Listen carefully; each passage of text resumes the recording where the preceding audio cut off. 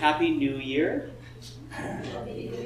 I was pleasantly surprised this morning by a call right before prayers from my son from Tokyo.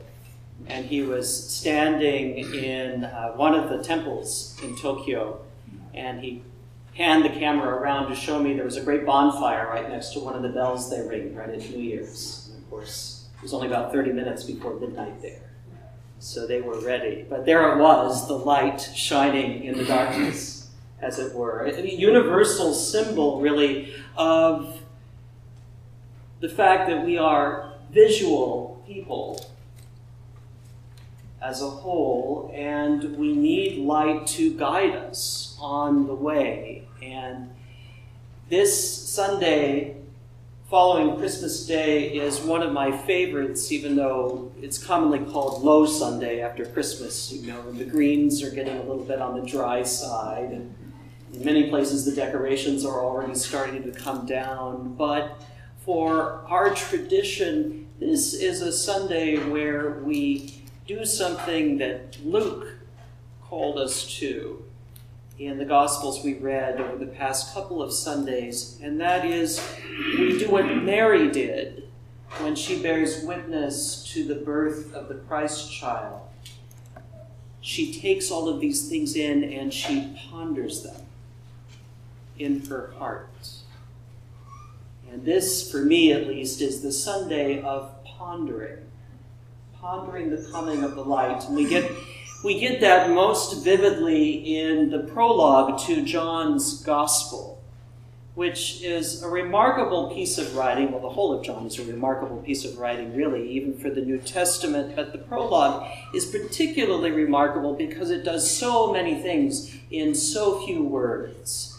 And it seems like every verse and every phrase is meant to be taken in and digested and dwelt upon and pondered.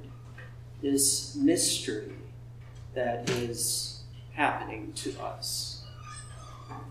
The author of John's Gospel is doing something very bold. He is taking the ancient tradition of Torah, and the first few words of Torah are in the beginning, as we have them translated into our language. The Genesis story, which most of you are at least acquainted with, and he's rewriting it from the perspective of the Christ, of the coming of God in our midst as a human being.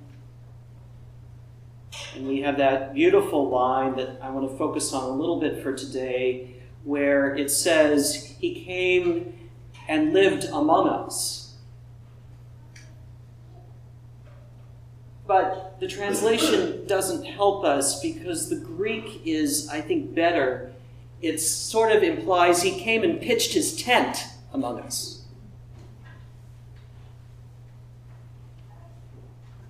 Almost a little bit like the encampment of an unhoused person, right? Pitching their tent in somebody's neighborhood. It's as if God has come to each of our doors and pitched his tent and is waiting for us to welcome him into our hearts. That digs very, very deep into our most ancient of traditions, which is about ancestors who were always on the move, who kept flocks and had to move so that the flocks always had green pastures and water to drink. And one of the premiums of that culture, and we see this very, very early in the scriptural tradition, was that when a stranger came to call, you dropped everything and you gave hospitality.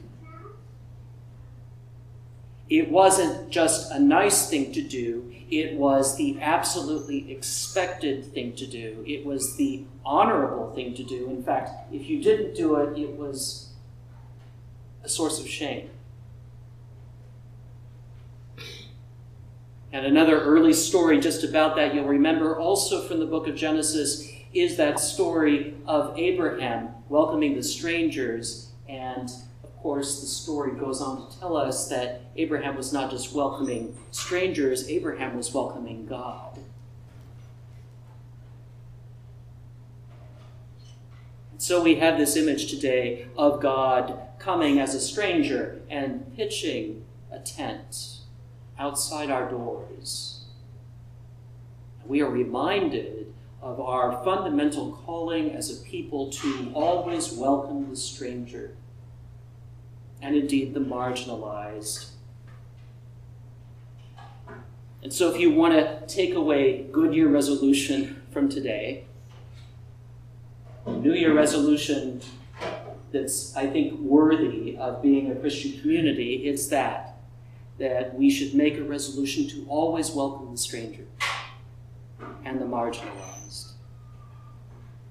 Not only here at Church of Our Savior, but in our lives, in the wider world, in our respective ministries and vocations. It's not just a job, it is a calling. Because every time we welcome a stranger, John is telegraphing to us, we welcome this God who has come among us as a stranger, pitched a divine tent right outside our door, and is waiting for us to welcome him in.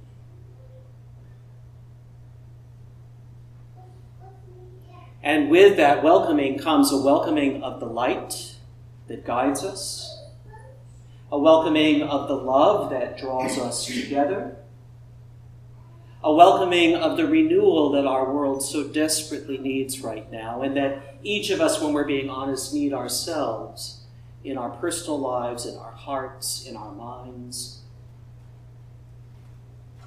That's the gospel, that's the good news of this day. And I invite you to take that, and as Mary did, ponder that this week in your heart.